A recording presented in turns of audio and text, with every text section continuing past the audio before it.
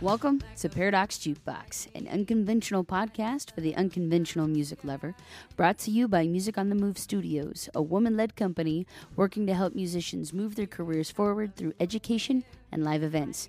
I'm your host, Katie Thompson. Thanks so much for tuning in today. On the show today, I have Clare Cunningham.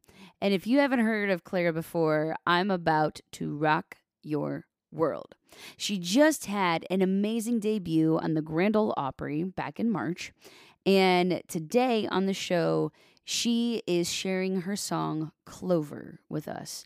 Now, Clare's journey is really incredible, and I'm going to let her tell you all about it.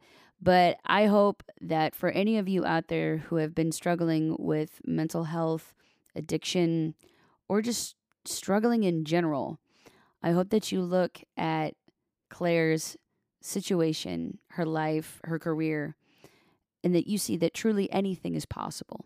Anything at all is completely possible. So without any further ado, this is Clover by Clare Cunningham.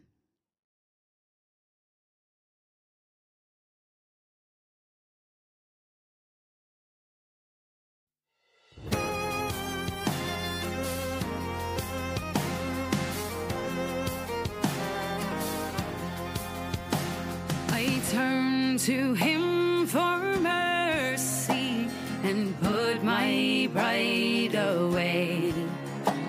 I hope he hears me calling out his name, his name.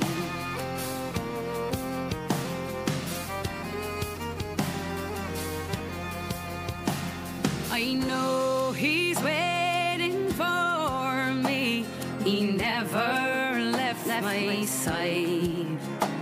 For that I owe him everything. For that I owe my life. When clovers turn to blood and the rivers running red, I wash all doubts away. To the light I will be led. For I'm thirsty and I'm cold, but I'll find my home in you. I give up the world to drink from your cup. It's long overdue, overdue.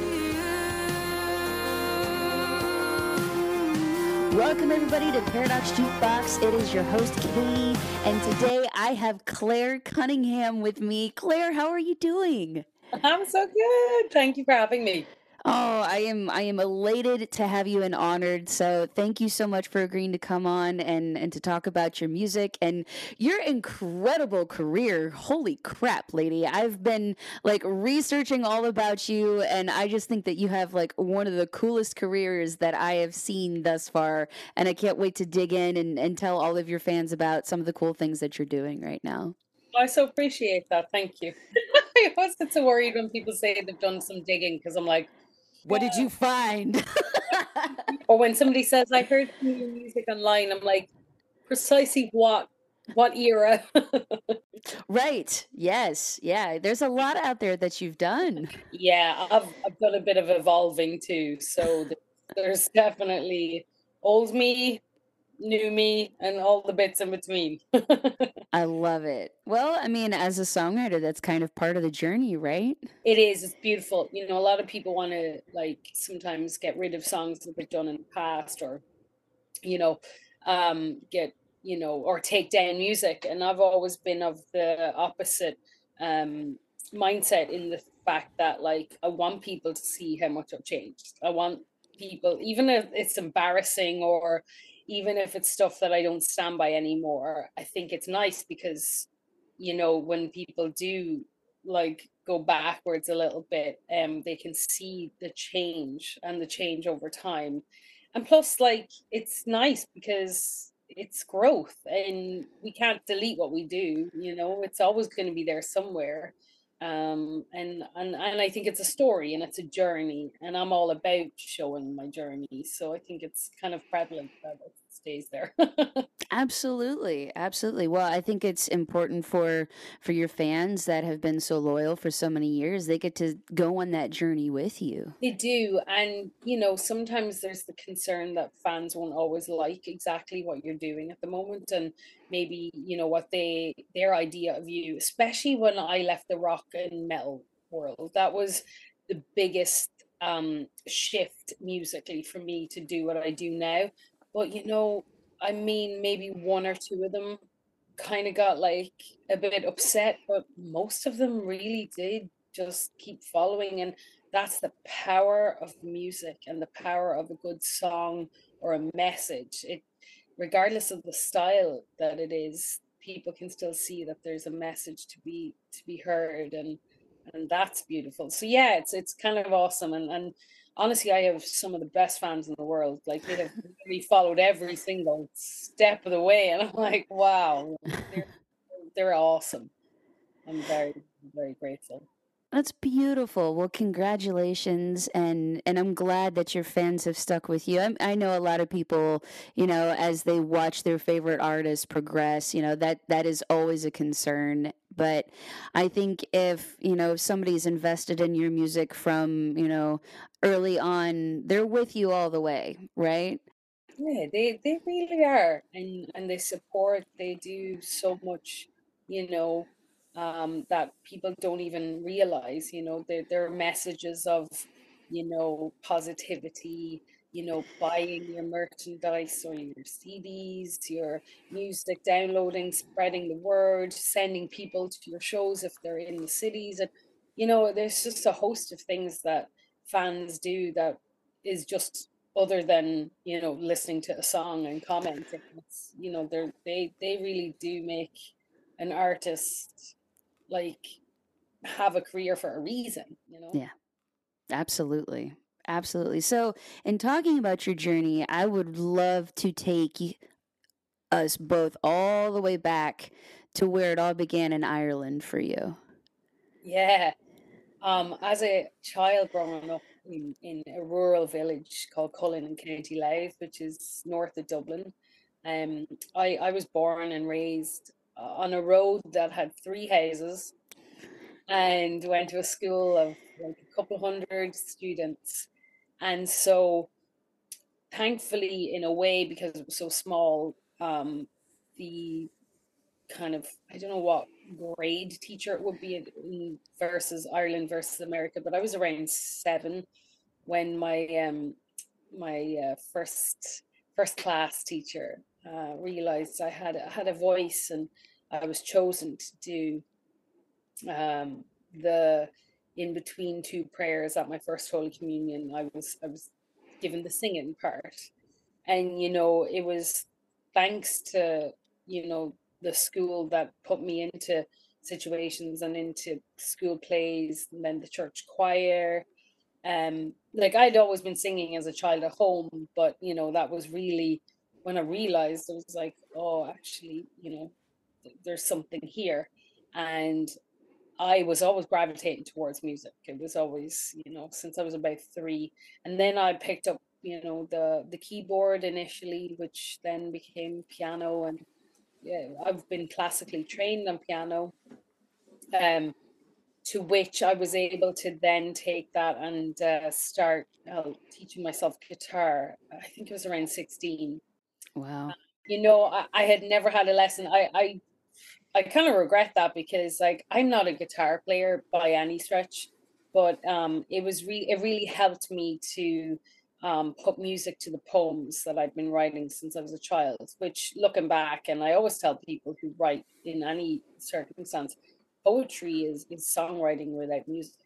So everybody has that ability. I think everybody has it within them to write. It's just that they may not know the formula or how to put it out. But that really was the start of it all. And I decided I wanted to further my career, and education in music. And so I left home when I was 18, moved to Dublin, which wasn't about an hour away at the time, door to door, to do a bachelor. Well, that wasn't a Bachelor of Arts, that was in London. It was a diploma in popular music, performance, and technology. And those 2 years kind of got my feet wet for what the industry had to offer, and I really loved it. And so I decided, okay, I'm going to further this and move to the UK. And I moved to London. I spent 3 years in London getting my Bachelor of Arts, but I kind of majored in vocals. And they were some prevalent years that I've not ever really spoken about much, but I learned a lot of my craft. And it was there that I also learned that I had vocal nodules too. Oh, wow. Yeah. I've never actually spoken much about that either, but I had some major voice issues, just from misuse of not realizing how to use my voice properly. And at the time, smoking was still allowed in the bars. So the smoking ban was just coming in, and that was helpful. Yep. But speech therapy, I had to attend speech therapy for a few months, just to learn how to, because I'm quite a lazy speaker. That's what she said initially. Like, I'm very loud and I speak from down here instead of up here. And I was like, oh, this feels weird. What is the yeah, and I was really intrigued by how, the body and how everything of a human, whether you're male or female, we are our instrument. But I also, was learning the craft of songwriting and that. So really, as much as my career didn't use the degree I had, I think that the experience I got and moving away from home and being away from everything that I knew, to go and follow my dream of wanting to just be so immersed in music really taught me a lot of life lessons as well. So then I decided, okay, this is it. This is full time. So as soon as those few years were up in the UK, myself and Jamie, was the guitarist of Smoking Aces, my first professional band in the UK. All right. We went to work. So, yeah, Smoking Aces. Heavy classic rock and roll, very 70s, 80s kind of. It was fun. We were original band, and we also were like a corporate band, played a lot of weddings. It was my full-time career. Yeah, for sure. Yeah, it was a lot of hard work. Again, I learned the art of running a business and having zero experience with that, but learning it on as I went along. And myself and Jamie ran that band, and we had some incredible years. We also spanned off and did a Smoking Aces duo. So we were out on the road and out playing 7 days a week. Ooh. We rack up some of those years. I think one of the biggest years was like 390 shows. Oh my God. It's a lot. Yeah. I used to work and yeah, didn't really have a life outside of it. So then, for anybody who doesn't know, I ended up getting a phone call that changed my entire life, from a band in Sweden called Thundermother. It's incredible. So, real quick, I want to ask. So, as you were learning the ins and outs of, running a band and Smoking Aces, can you give our listeners, like, if there's one piece of advice that you think that they really, really need when it comes to really running your band properly, what would that be? Take it seriously. A lot of bands, if it's your part-time job or it's just for fun, the partying aspect will come into it. There'll be a lot of, probably a lot of drinking, a lot of possible drug taking, because it goes hand in hand with the industry, right? It does. Yeah. And you need to be professional. You need to be showing up on time. You need to contact your clients when they need you. you know, especially for back in the UK at that time, and still is. Most people book their bands 2 years in advance. Try to get you for more, but we would have physical diaries that we would purchase online that were 2 years ahead, and I would have that, and then online. Yeah, it was.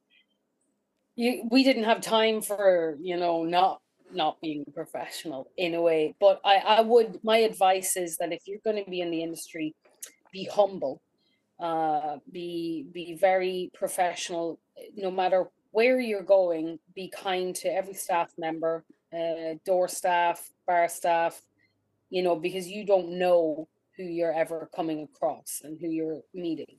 And you don't want to get like, you may be the face of a band, but because your actions and the people you work with. So also if you're hiring people like sound guys or just a crew, make sure they're also professional and that they're kind and humble, because they represent you as a band too. And so I think it's, and just be yourself. Like, don't try to be a carbon copy of another band or another artist. People already have that. So I Yeah. think that's a major component of it too. But, and people give different advice and different things, but oh, and also never get like that thing where like people always say, "Oh, don't give up," because there's no timeline to success, and success is different in everybody's eyes, right? And Hmm. so it depends on what you want. Some people love to just play Friday through till Sunday and have their drinks, and that's their passion, and that's awesome. If you're going to run a band as a career, yeah, you need to treat it like it should be, and it's a profession, and you should respect it. Absolutely. Thank you so much for saying that. I actually run a band with my sister, and yeah, it's wonderful. So we've been at Lucky Penny Sisters now for 12 years, and I give a lot of similar advice to students, but also just other musicians that are trying to cut their teeth in the industry. And that is first and foremost Leslie and I's motto in our business is that we are professional, we play with professionals, and this is a business. This is not a hobby. This is not just, it's not playtime for us. This is our career as musicians. And so I'm very grateful to you for saying that to all of our listeners, because that is 100% first and foremost, you must be professional. Yeah, I definitely just would hone in on that part of it over everything else initially, you know. But also to have fun. Yeah. You should, I think music, and especially I'm sure playing, you know, and having family, that's amazing. Um, you know, it should always first and foremost be fun, because the day you're stepping on stage, and it has happened to me, and that's why I had to kind of break away. When you're not enjoying what you're doing, you have to ask yourself, is this worth my mental health? You know, is it worth doing? You know, and regardless of what people around you might think and say, you know, especially if it looks like fame or fortune is coming your way, there's no amount of money that's gonna you know, replace the inner peace that you should feel, or the goodness you should feel, when, because music is meant to make you feel good and Yeah. make other people feel good, you know. Absolutely. All right, so let's get to Thunder Mother, because I know that a piece of like why you broke away is going to come after that. But yeah, so tell me about Thunder Mother, because this sounds like a really freaking cool band that I need to go down a rabbit hole and like investigate. Oh gosh. You know, there were some of the best years of my life, but some of the most horrific for my mental and my physical health. And I'll explain why. But you know, I couldn't be any more grateful for the opportunity to have gotten that phone call, which really led me to have a career that I never envisioned for myself. And I guess a lot of people who end up on those directories like feel the same. You know, it's like it was fate. Call it as you will, you know. But while in Smoking Aces, I hadn't had an active, I think YouTube was really only taking off at the time, because we're going back a few years. Mm-hmm. And myself and Jamie at that time decided, because a lot of people were booking us and wanted to, you can't invite people, like people could come and see us at a show and book us, but if they couldn't come to somebody's wedding, if they were in town. So we decided, okay, the next best thing to do is have an online presence, because that wasn't the norm then. It was just really starting. So we sat down one afternoon, and I think there was 29 videos. People ask me why I was wearing the same clothes. It's because I recorded all the songs in one go. Oh my gosh. Yeah.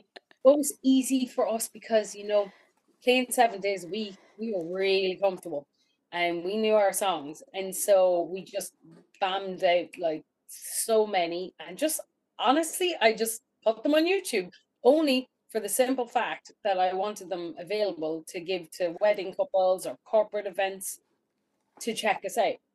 And one such video, Highway to Hell, got picked up by the Swedish band. So that's where the phone call came into place. And I got a voicemail that I wasn't able to call back. There was no callback number. And thankfully, Philippa, the girl who ran the band, just decided that she really needed to speak to me. And she thankfully did call me the next day. And long story short, like literally 3.5 weeks after that phone call, I'm on a plane to Sweden, like to open up Motorhead. It was beyond, again, I think looking back, I couldn't actually comprehend what was happening, so I just went with the flow. But really looking back, like that's just crazy. Like I went to a country I'd never gone to, that doesn't speak my language. They speak English really well, but never met the girls, didn't know the songs, but had been listening to them, and phone recordings. There wasn't even an album. Oh God. Yeah. And so, I mean, writing down the lyrics so I remember them, because I'm desperate. I can't even remember my own lyrics. We worked really hard on my craft of wanting to do a good job, because it was a big gig. And yeah, we ended up, I believe, on one of the big news channels that evening. And so, yeah, again, a few months passed. I was over and back, and Thomas, I can't remember his last name, but he was the A&R for Warner Music Sweden. Saw us play at another festival. I think it was in Lapland. And I just remember him giving me his card and said, we need to talk. And I saw his name and I saw Warner Music Sweden. And I thought, whoa, this is cool. And I remember standing, I've never shared the story actually. I remember standing in that festival after we had gotten off stage, telling the girls that the guy had just approached us. And I remember turning to Tilda, I think it was the drummer, and I said, I think your lives are going to change. That feeling. And she was, this is exciting. And we gave him a call, and we were in the office a week later signing a major record deal. Wow. I know, just like that. Like I couldn't. So, but at the time I still had Smoking Aces, and I still had bookings 2 years out, right? And I wasn't just gonna up and leave. So I decided, until it felt good with the with the band in Sweden with the girls, that I would just travel over and back to tour. So it was a lot on me physically. I was, when I wasn't on stage with them, I was on stage with Smoking Aces and trying to wrap everything up there. But also, Jamie was my life partner too, and so we had kind of come to the end of that road, and so that kind of naturally ended as, and having bought a house and in Wales where I was living, I forgot to mention that I wasn't still staying in London. We had moved to Cardiff in Wales. Okay. I was like, whoa, like maybe this is what has to happen. And so sold the house and moved back to Ireland with all my stuff, dropped it there, and then got on an airplane and said good luck and moved to Sweden. I think it was around a year and a half after signing. I had made the big move. Wow.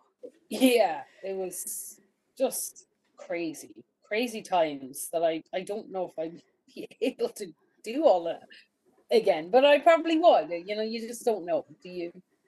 Correct. Yeah, it's hard to know what's in store. I mean, that you've got, you've got the Opry debut that just happened, and I'm hopeful that brings some opportunities for you. So hopefully it won't be as taxing on your mental and physical health. I can't even imagine trying to, fly or even drive back and forth between countries even. I mean, granted, Yeah.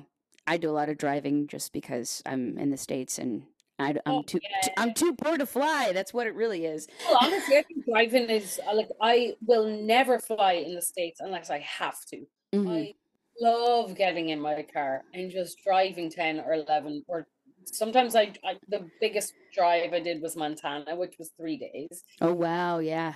It may not ever do that again. But it was awesome, but it was 6 days of just driving between getting there and back. So, but driving in America is so easy, and it's accessible, and it's definitely, it is kind of like Europe. Like when we used to do nightliner tours, like in our nightliner and stuff, like we would have a driver, but sometimes we didn't. And so in the early days, we when we had just gotten signed, we there was a lot of groundwork to do, and we had to tour all of Sweden. And when I say all of Sweden, the size of that country, the vastness of that country, I mean, I've seen more of Sweden than Swedes have.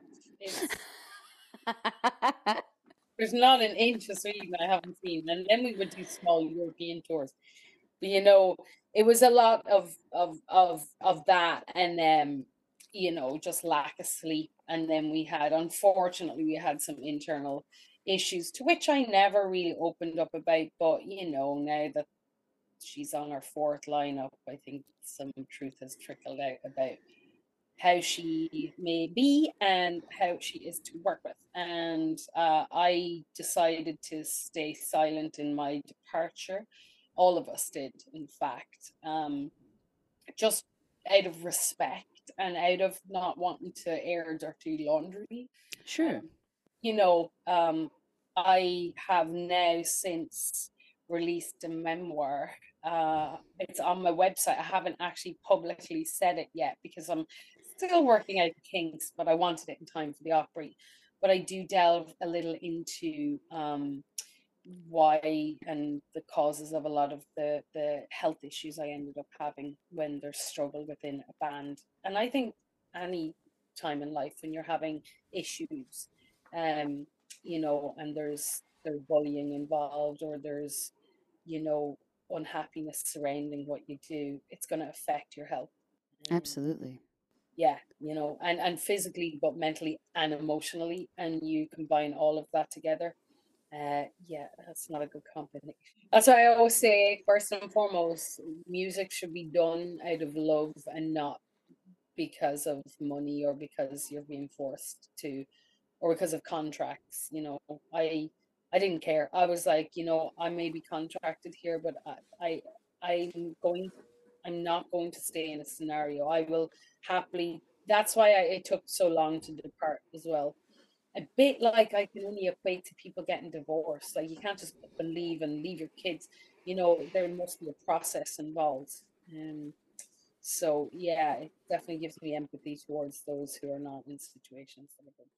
Absolutely. Well, and it's very much like you said, it's like, a divorce when you're trying to leave a project of any kind that you've devoted so much time and effort to, and there's a lot that's riding on that, and I mean, you have the fans to think about as well, and that's very difficult, but you know it's also a really good lesson for artists to perk their ears up and listen to about, you have to take care of yourself first. You can't pour from an empty cup.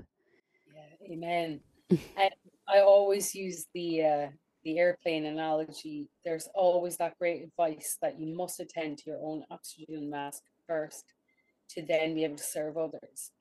And some might look at that, and I probably did back in the day, oh, that's being selfish.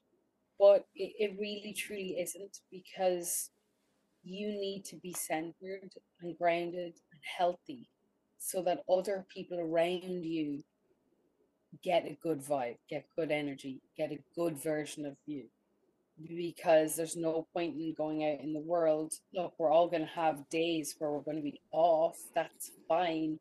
But how many of those days in a row are you going to continue doing? And that's when you have to kind of put on the brakes and check in with thyself. And I think if more people um could find it in themselves to look within and just really ask those hard questions. Am I happy? Um, because a lot of people, I think just go through life. But I think that's why 2020, I still think it was such a prevalent year for people Yeah. to really see what matters here. Like, what drives me is, now that it's gone, do I miss it?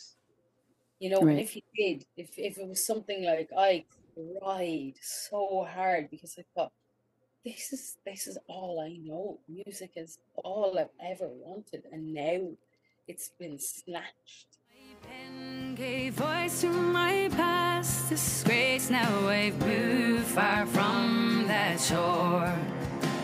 I breathe your light of forgiving grace, in clover fields aglow. Your spirit grows in my body as I push my sins away. Past addresses traveled, I no longer live in shame, for no one's soul can chain me, can find a place to rest. I open up my hollows and carry your crest. When clovers turn to blood and the rivers running red, I wash all doubts away. To the light I will be led. For I'm thirsty and I'm cold, but I find my home in you. Right. Like that really, really got me like a few times. But some other people were like, great, that was good work. And it's also great. That's also good. You can have a break, but I think it really gave people the sense of like, is this important enough to miss family time, or is Right. this enough to keep me going to want to see it through so that I will get back there? So yeah, I'm probably gone off on a tangent. Sorry. No, this is perfect. I love it. And I think that, for a lot of us, COVID was an awakening in many ways, but especially for musicians, and just my close circle, I feel like a lot of us took advantage of the opportunity to stay home and work on our craft. And I mean, Aaron and I, we built our business. We built Music on the Move Studios during the pandemic because basically we were like, hey, I need students because I'm broke, obviously. Yeah. I have some referrals for you. And so, that's how our business got built. But I mean, then Congratulations, by the way, because it's amazing. thank you. Thank you. Yeah, we're very proud of it. And I mean, and that's how this podcast, was birthed. Is it was just it had been something that I'd been wanting to do, and then I was just like, "Oh, look. Here's the time and the place to do it." Yes, isn't that such a beautiful thing too? Because you can look at it, and don't get me wrong, please, anybody who's listening who had a hard 2020 and the years following, I am not condoning that it wasn't, but I think it did allow some people to be like, whoa, this is like perfect. This is forcing me to do something, or it's allowing a bad situation to have a good outcome. Yeah. You know, and so there's beauty sometimes in the bad, you know, Absolutely. that people don't see at the time. And that goes regardless of 2020. That can be in any situation. Unfortunately, we are subject to having adversities in life. Yeah. You know, I talk about a lot about that, and sometimes just taking a deep breath in the moment and thinking, why, what is the purpose of this? And if you can't find the answer, it's maybe not meant to be answered at that time. Maybe it's a year down the road, 10 years down the road, who knows? But we've all been there where you'd be like, I can see why that happened. I Yeah. can see why I didn't get that job. Or, you know, but it's not to say that we don't get frustrated and annoyed or upset. You know, we're human. We have Yeah. a flesh. It's gonna happen. It's just learning that, and the more times it happens, and the more you come through things, you'll realize, oh, okay, I'm seeing a pattern here, and it's gonna be okay. Yeah. And absolutely not to make light of 2020 and how hard it was for everyone, but I think that it was a kind of an opportunity for the entire world to just really reflect and sit back in their life and go, what exactly is important here? What exactly do I want from my life now? Because a lot of people were just forced to stay home and completely reevaluate their entire life, maybe because their job had shut down or because their gigs had, dried up.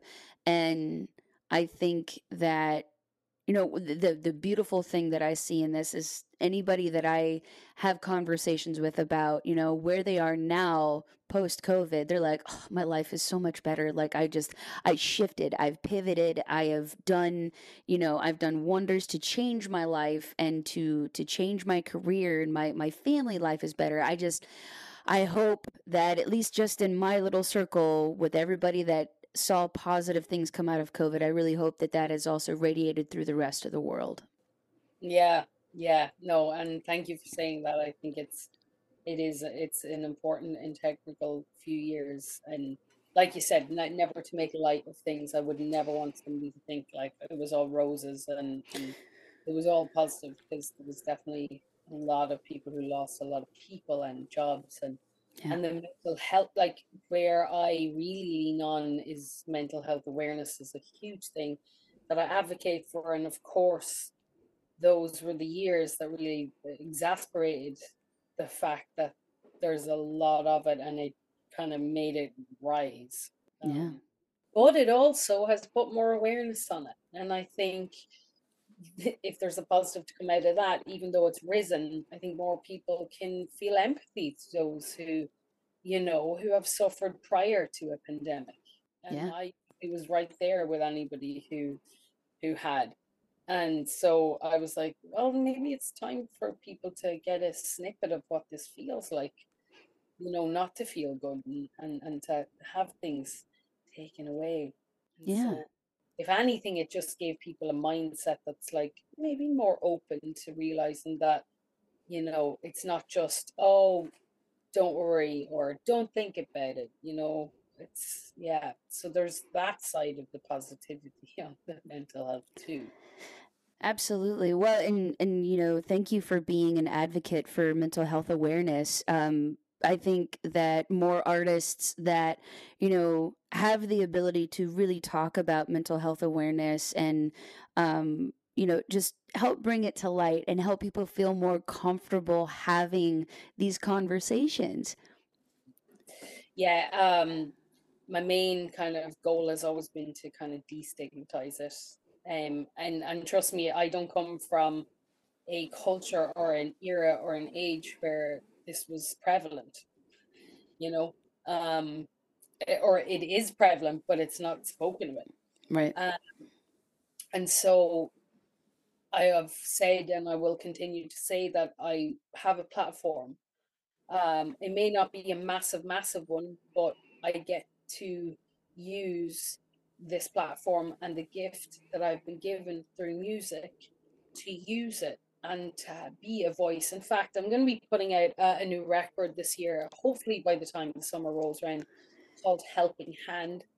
And it's inspirational. It's a lot of faith-based stuff too, but there is a song on there called A Voice, and it's all about how I'm thankful for these adversities, but now I have a voice. And I used to lose my voice a lot, um, from being ill, from mental issues, as well as other host of things. But also growing up in a rural part of Ireland doesn't give you the ability to really talk about a lot. And if anyone is wanting more of that information, like I said, this memoir, I will talk about it, once I feel like it's completely ready to be read by the world. But it is up there because it's a long read. It's like 48 pages. Good for you. So it's funny. I that was never my plan. My plan was to do a fitness blog.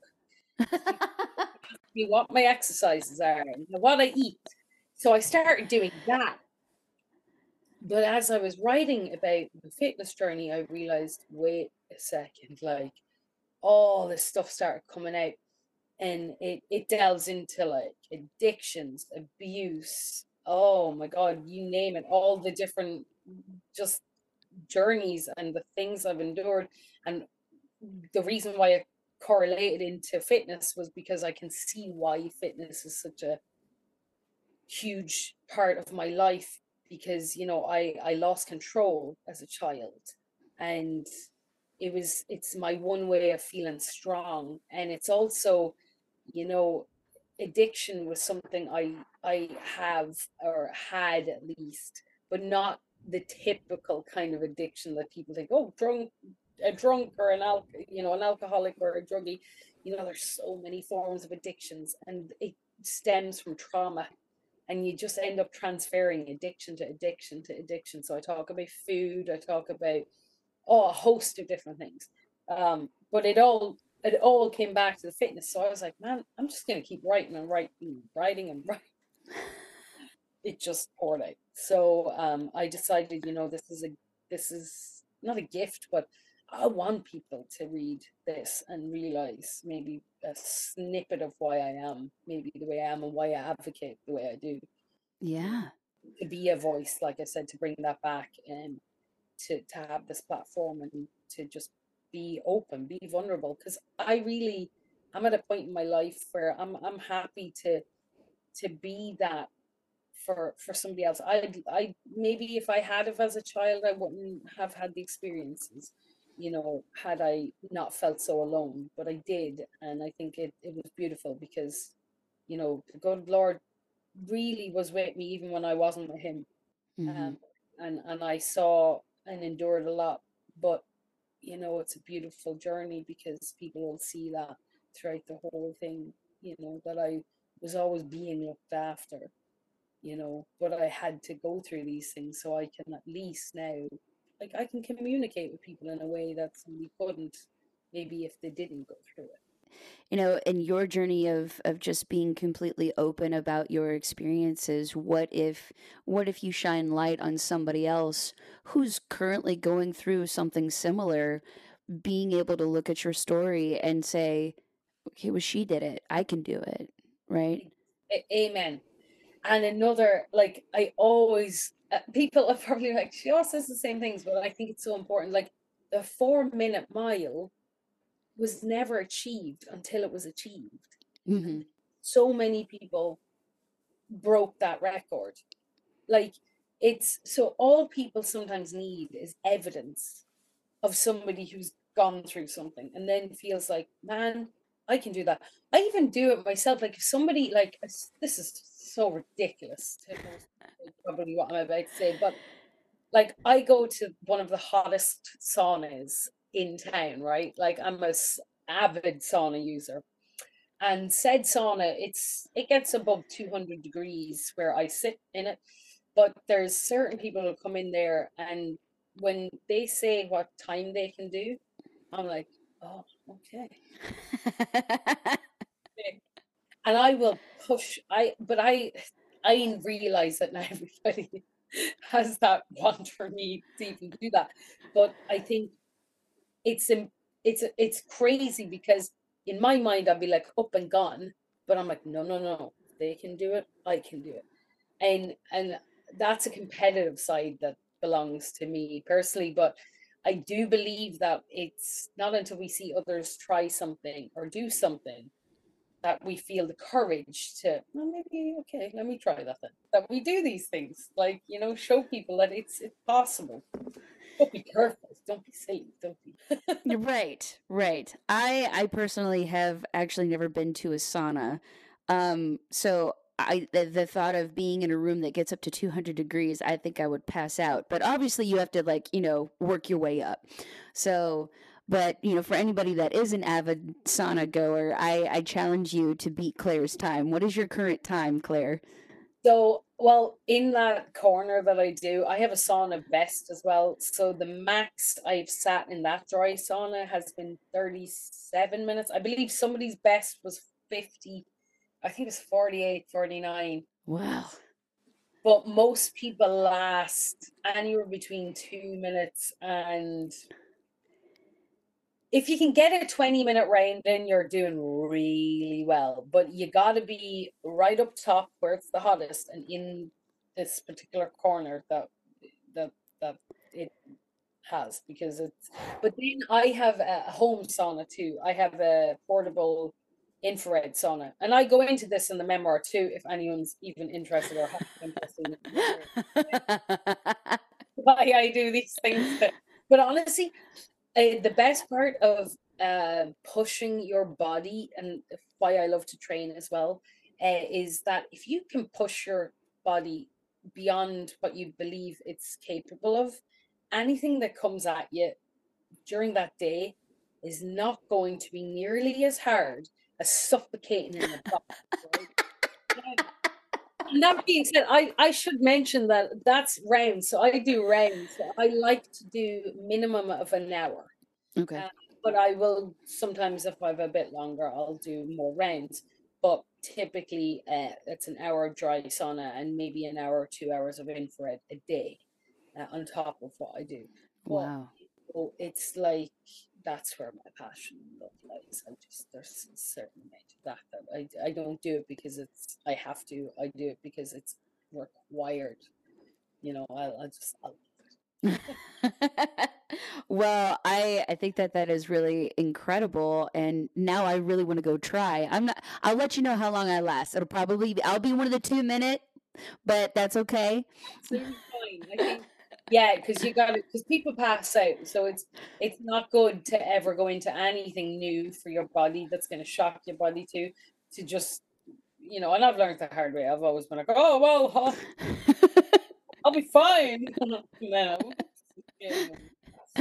like with medication or like with exercise, like with anything that your body's not used to, you gotta work your way up. But Yeah. that's patience, and I have zero patience. And you know what that feels like? Anybody out there who's like, oh, no, I don't want to do it. But Oh, I love it. That's awesome. Well, yes, and I'll make sure that there's links in the show notes so that everybody can go and read your memoir. I think that's really interesting, so I can't wait to read it. And but too, congratulations on writing a memoir. I mean, that is a feat, and I know that it wasn't intentional, but my sister just released a book this year, and she spent 12 years on it. So I understand how big of a feat that is. yeah, and to anybody out there who is a professional writer or who has put out a book, this is not by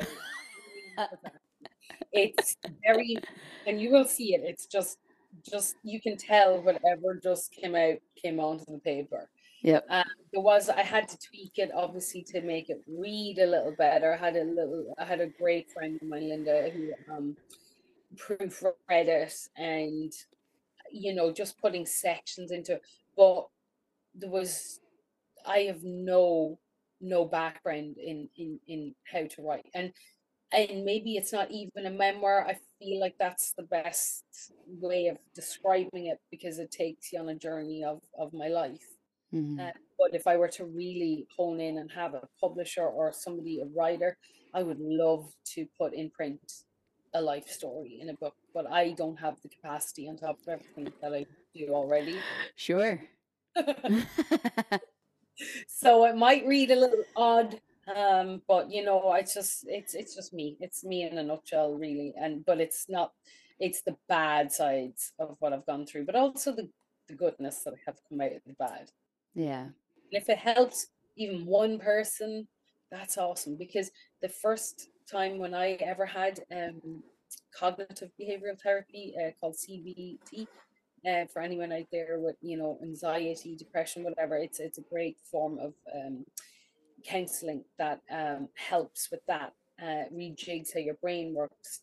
But I remember on day one she suggested a book for me to go and buy and read, and when I opened it I was like, whoa, like this is me, that's me on the page. And I was like, I'm not alone.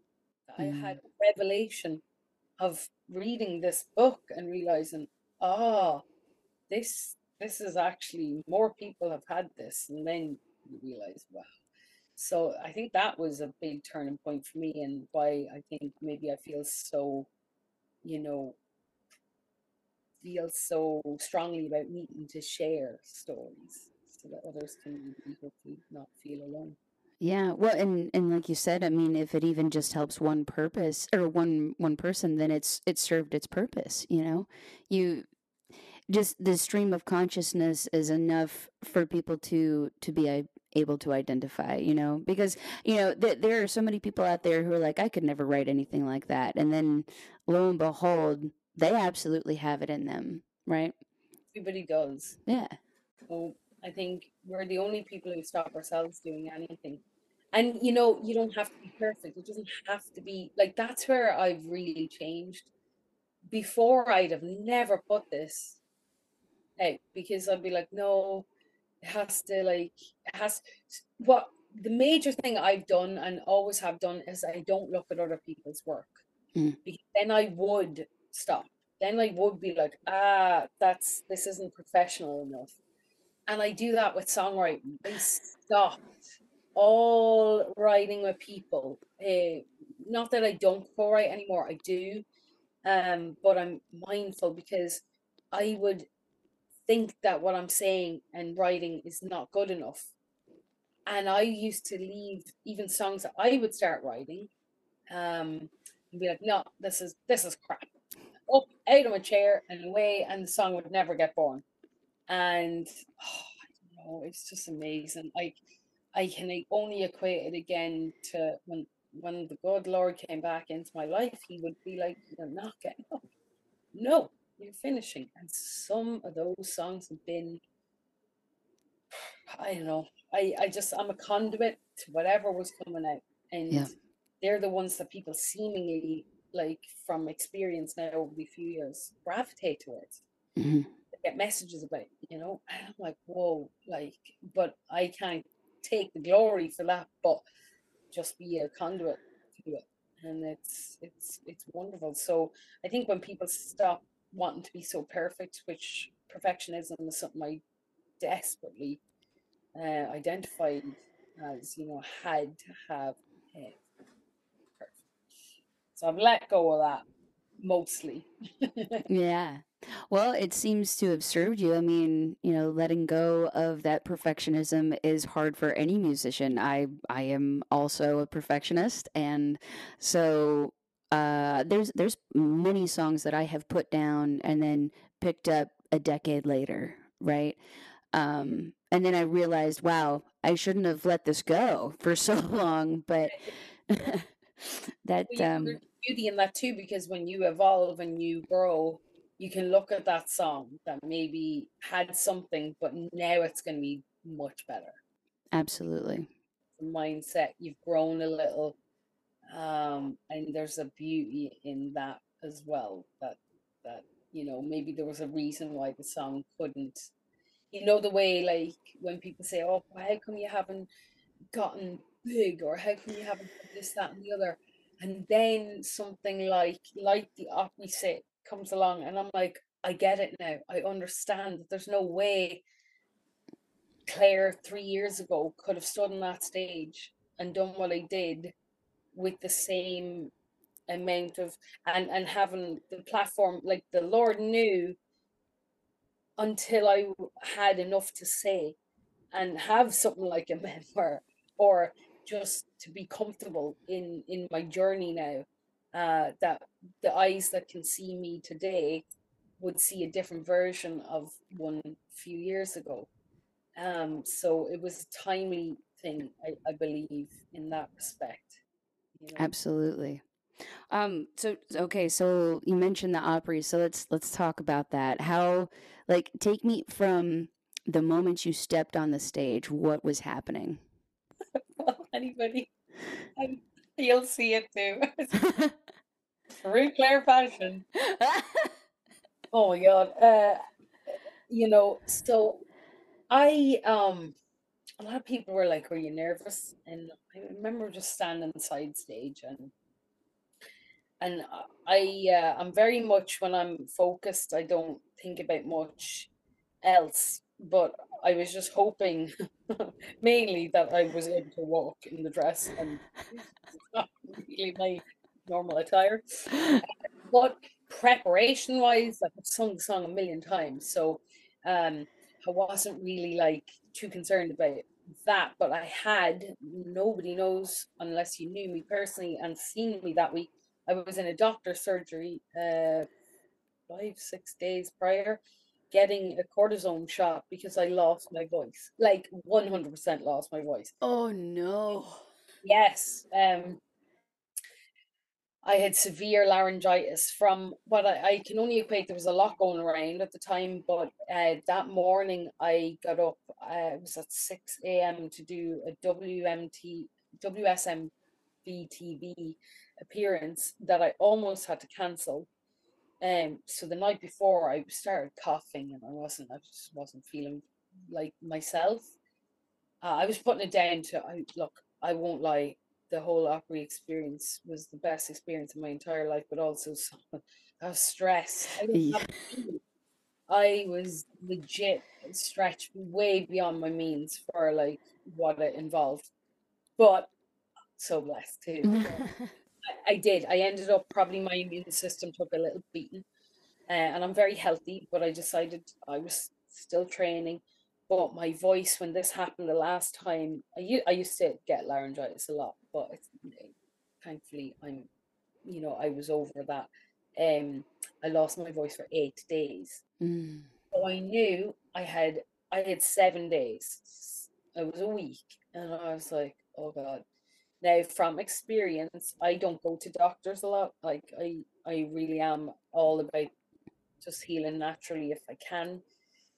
But I knew I was on a time crunch. I had to cancel a bunch of interviews, which I hate doing the week of, because I was trying to do as much prep. Yeah. Um, and took myself to the doctor, got some respiratory steroids.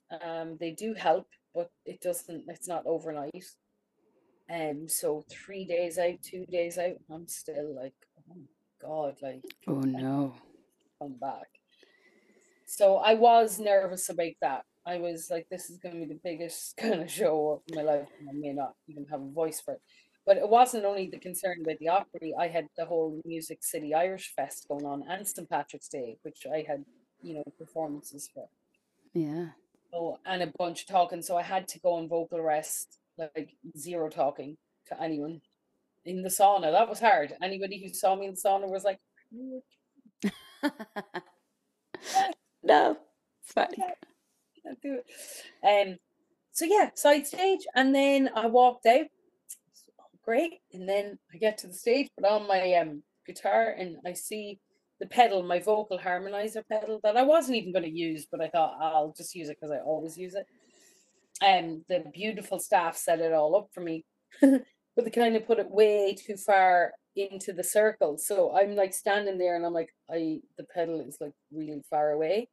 So I had to bend down in my dress with my guitar on, Oh gosh. try and grab the pedal closer. But in doing so, the power cord goes out. So there's this big, right? And I'm like, oh. Good Lord. Oh no.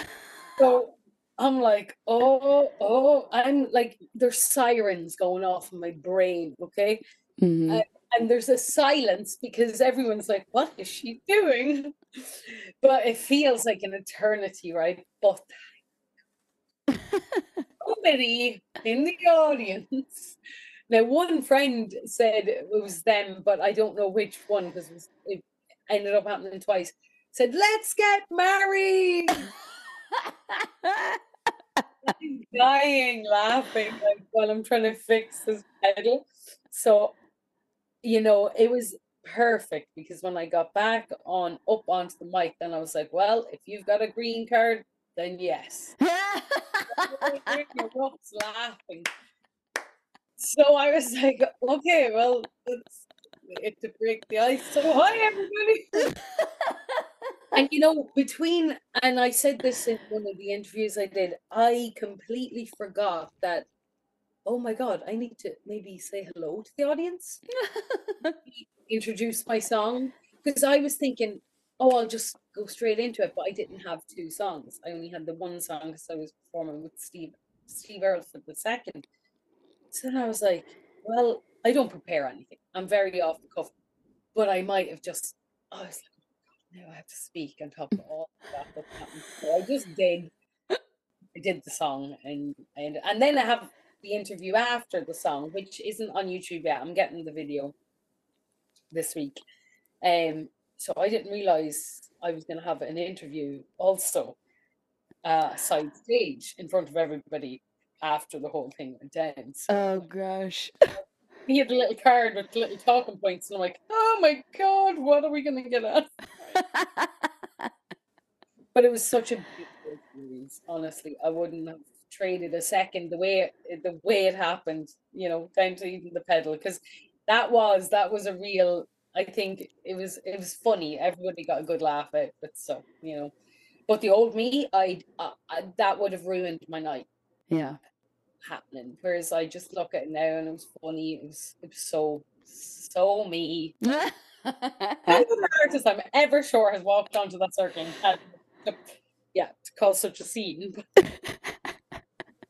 I'm sure that there have been plenty of moments where something like that has happened. But you know what? I think in that moment you can chalk that up to God being like, it's okay to be you. It's okay to be yourself. Show this audience who you are. Yes, exactly. There's no airs and graces with me. I like to show, like, that's just a prime example of something that can go wrong. It's not really wrong, but that the show must go on. Yeah. So, and it's great, because like in scenarios where it's like, oh God, there was so countless, any musician, as you girls know too. I mean, there's always going to be technical issues on. Oh yeah. Your cord comes out of your mic. Oh my God.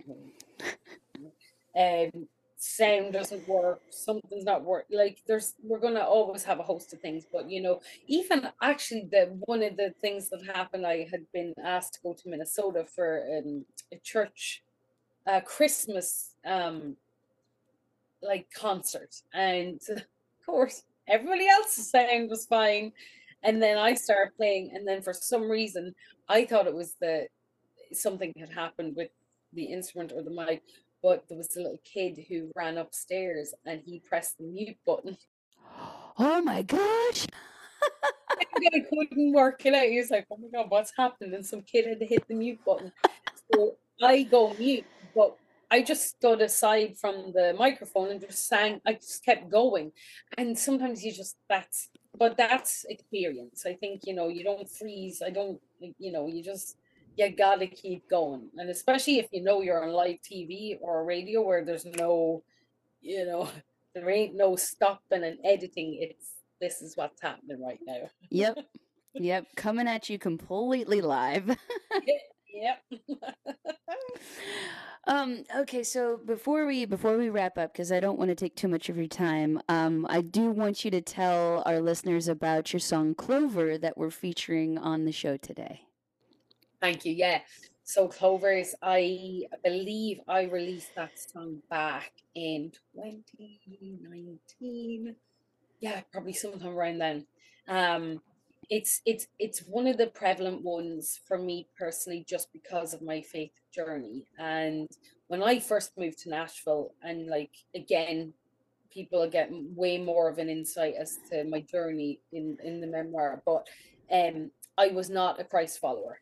In fact, I hated anything to do with God or Jesus, and I thought it was all just didn't want it, didn't need for it. I had, so I was heavily involved in the occult world and witchcraft and just just anything ungodly. It was what I was into, and I loved that kind of lifestyle. And then when I first moved to Nashville, a lot of people in my life that are still so prevalent in my life, including Drac, the co-writer and producer on that song, were surrounded me with love and acceptance, despite me not even knowing Christ. And him and a few select others helped me in my journey, in my faith walk, and were very patient with me. So when I did give my life back to Christ, and at the end of 2020, that was, so that means Clovers wasn't 19. I think it was 20.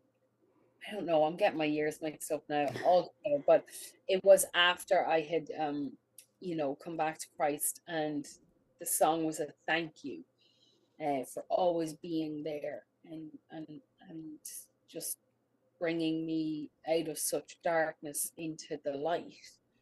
And so we knew that we had to do a music video for it, and it was a long time coming, but we had just released that now, March 5th.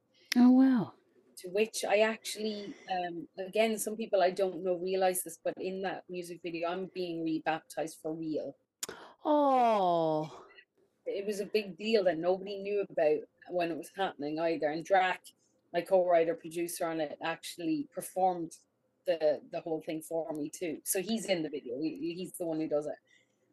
So it was just, there's a lot of special meaning behind the whole song, and the whole, just what the meaning and message of it is.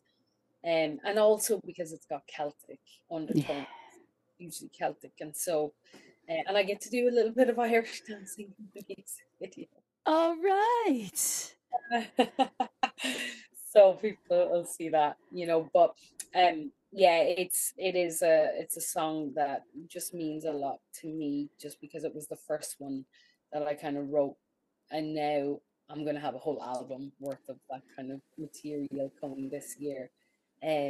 So yeah, just I'm so grateful for the opportunity to have, to work and to release stuff with such beautiful humans, including Drac, like Papa Bear, I call him. They're just so wonderful, and just very inspiring. People like him and their family, and other people that I know here. It's just so inspiring to me, because I'm relatively new in my walk. I may be fast tracked, and I know that the growth has been huge. Like, it's been very fast, and a lot of people have seen that themselves who knew me prior. They're very like, whoa, that's a quick shift, that's not the norm.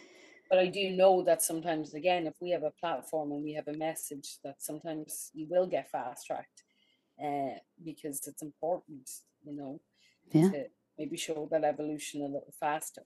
But yeah, that's one of the most prevalent songs. So thank you for sharing it, and yeah, it's part of my culture too, with it being Celtic. Absolutely, absolutely. So I've listened to it a couple of times, and um, we have Irish heritage, and there's always been something about Celtic music that has a chemical effect on my body. So I was not aware of what I was listening to. Like, I'm pulling up the Google Drive and I'm thinking, oh, I'm really excited about this, and then I hit play and I went, Yeah. and I just let it wash over me. It is a beautiful song, and I am so very, very humbled that you're letting me showcase it on the show. So thank you very much. I'm the one who's very thankful. Thank you. And that's a perfect way of describing it, because a lot of Celtic music, and I didn't ever write Celtic music until I really moved to America, which is just 5 years ago. Um, that so many people always say it like it touches their soul. Mhm. And then it got me thinking, and the more kind of conversations I'd have with people, realizing that like there's undertones of a lot of suppression and oppression that comes from that kind of, Celtic, because like Appalachian music is the same, but slavery, all of that, like it all stems from those, and I don't know whether it's the chords or the way it's put. It's just, but there is something chemical in it. I truly believe that too. And even when I personally sing, say the song I did at the Opry, like I can't explain what happens in me when I like sing that. Like it's just, there's a different place I can access, Yeah. you know. But that's why music, no matter what it is or what it comes from or stems from, is so just there's something so special about music that can, regardless of where you are from or your language or whatever it is, there's an emotion and a connection, and it's a communicative skill that's used to bring us together. And it's just magic. Yeah. It absolutely is. Well, Claire, I cannot thank you enough for taking time to come on the show today and to share all of your experiences, at the Opry, but then also your journey in mental and physical health. And, it's just, this has been a lovely conversation. So thank you so very much. No, thank you. Thank you for giving me the opportunity. I say this to everybody, anybody like yourself, that just gives us a platform to speak and for people to just, maybe find it on YouTube or whatever. No, it's beautiful. So I really appreciate you taking your time to talk to me. Absolutely. Well, we wish you the best of success, and we're very excited for what's to come for you. And you guys too. I'm watching on the sidelines here too. Thank you. Drink from your cup.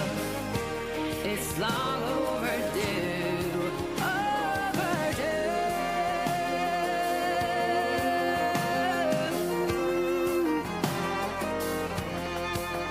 When the clovers turn to blood. When the clovers turn to blood. When the clovers turn to blood. When the clovers turn to blood, to blood. When the clovers turn to blood.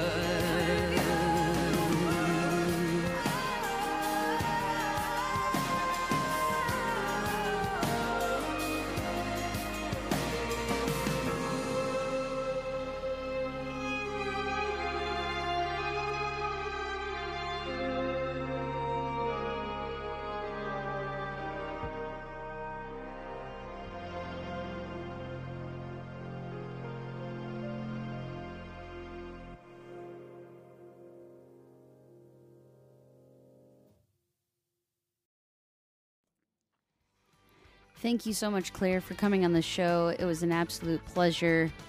I had one of the best times on this interview. And so for those of you who are in the Nashville area, the next chance that you get to see Clare Cunningham, take it. Absolutely 100%, 1000% take that chance. Claire's links will be in the show notes. Thank you all so very much for listening in today. And Claire, I hope that we get to actually share a stage together in Columbus sometime. So I'm looking forward to that day, my friend. Thank you so very much. Thanks, everybody, for listening. Please like and subscribe and share this podcast wherever you can. We'll see you next week.